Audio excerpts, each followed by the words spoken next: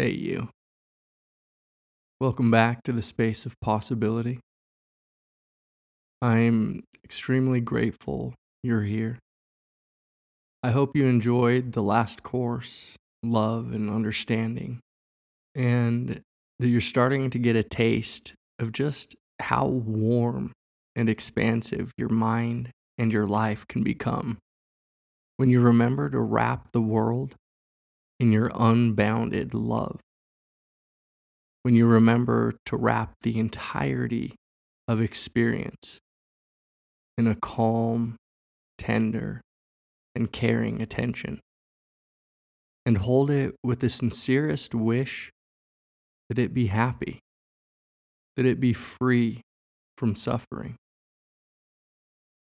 Now, of course, remembering to be mindful, remembering to wrap each aspect of your life and your experience in caring attention isn't always easy.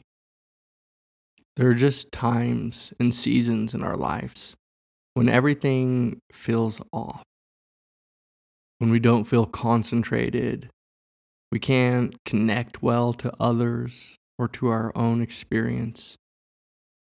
Our emotions may be dry and unfeeling, or in extreme turmoil. And it's nearly impossible to watch even a few breaths without becoming distracted. This, of course, is completely natural. It's a universal experience for each of us at times to be faced with obstacles that cloud our attention, that cloud our hearts and minds, and prevent us from staying connected, open, and receptive to the ever-changing flow of experience. I thought we'd take the space in this course then to look a bit closer at some of these obstacles or hindrances. We'll practice identifying them, opening to them, and working skillfully with them. We'll learn how to embrace them as a part of our path to awakening, rather than treat them as personal failings or something bad we have to avoid. Okay, so what are these hindrances we'll explore? Well, there are actually quite a few of them, but in this course, we're only going to explore the 5 traditional hindrances laid out by the Buddha. We'll start with just these 5 for a couple reasons. First, it would be overwhelming to open ourselves to the whole range of hindrances and their various subtleties right at the get-go. That's just not practical or manageable. And second, this group of 5 encompasses most of the general disturbances we face, especially if we look at the energy dynamic or quality of each of them. So, to begin, these 5 will lay a good foundation for you to build upon. And as you continue to gain direct experience of them, you can then further delineate and build out the subtleties of each of them. Okay, so what are the 5? Well, the first and often most difficult is desire or thirst. The attitude of reaching out for something pleasurable, wanting it, grasping it, longing for it.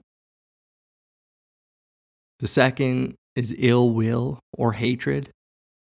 It's any kind of aversion to experience, born out of hostility, pushing away, resistance, irritation against the unpleasant. The third is a low energy state, which traditionally is boxed into sloth and torpor, but which we can think of as a dull, drowsy, and heavy mind. One with a lack of driving power. The fourth is an overly energized state, a frenetic and agitating one, which is often expressed as restlessness and the anxiety that accompanies it. And finally, there's doubt, that feeling of going back and forth, or at its extreme, that feeling of paralysis, not being able to do anything at all.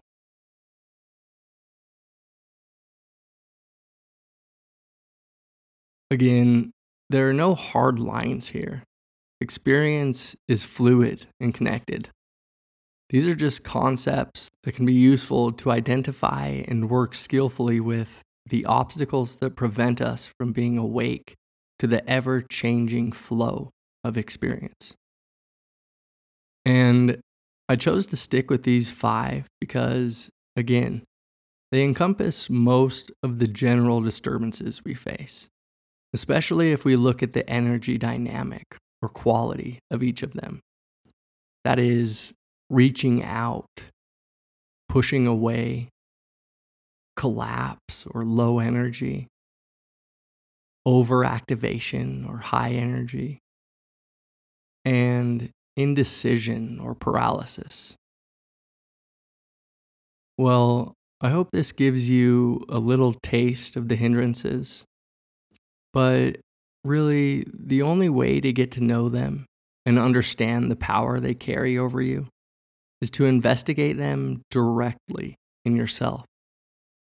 So that's what we'll aim to do on and off the cushion. We'll make it a habit to continue to note their presence and absence in the mind.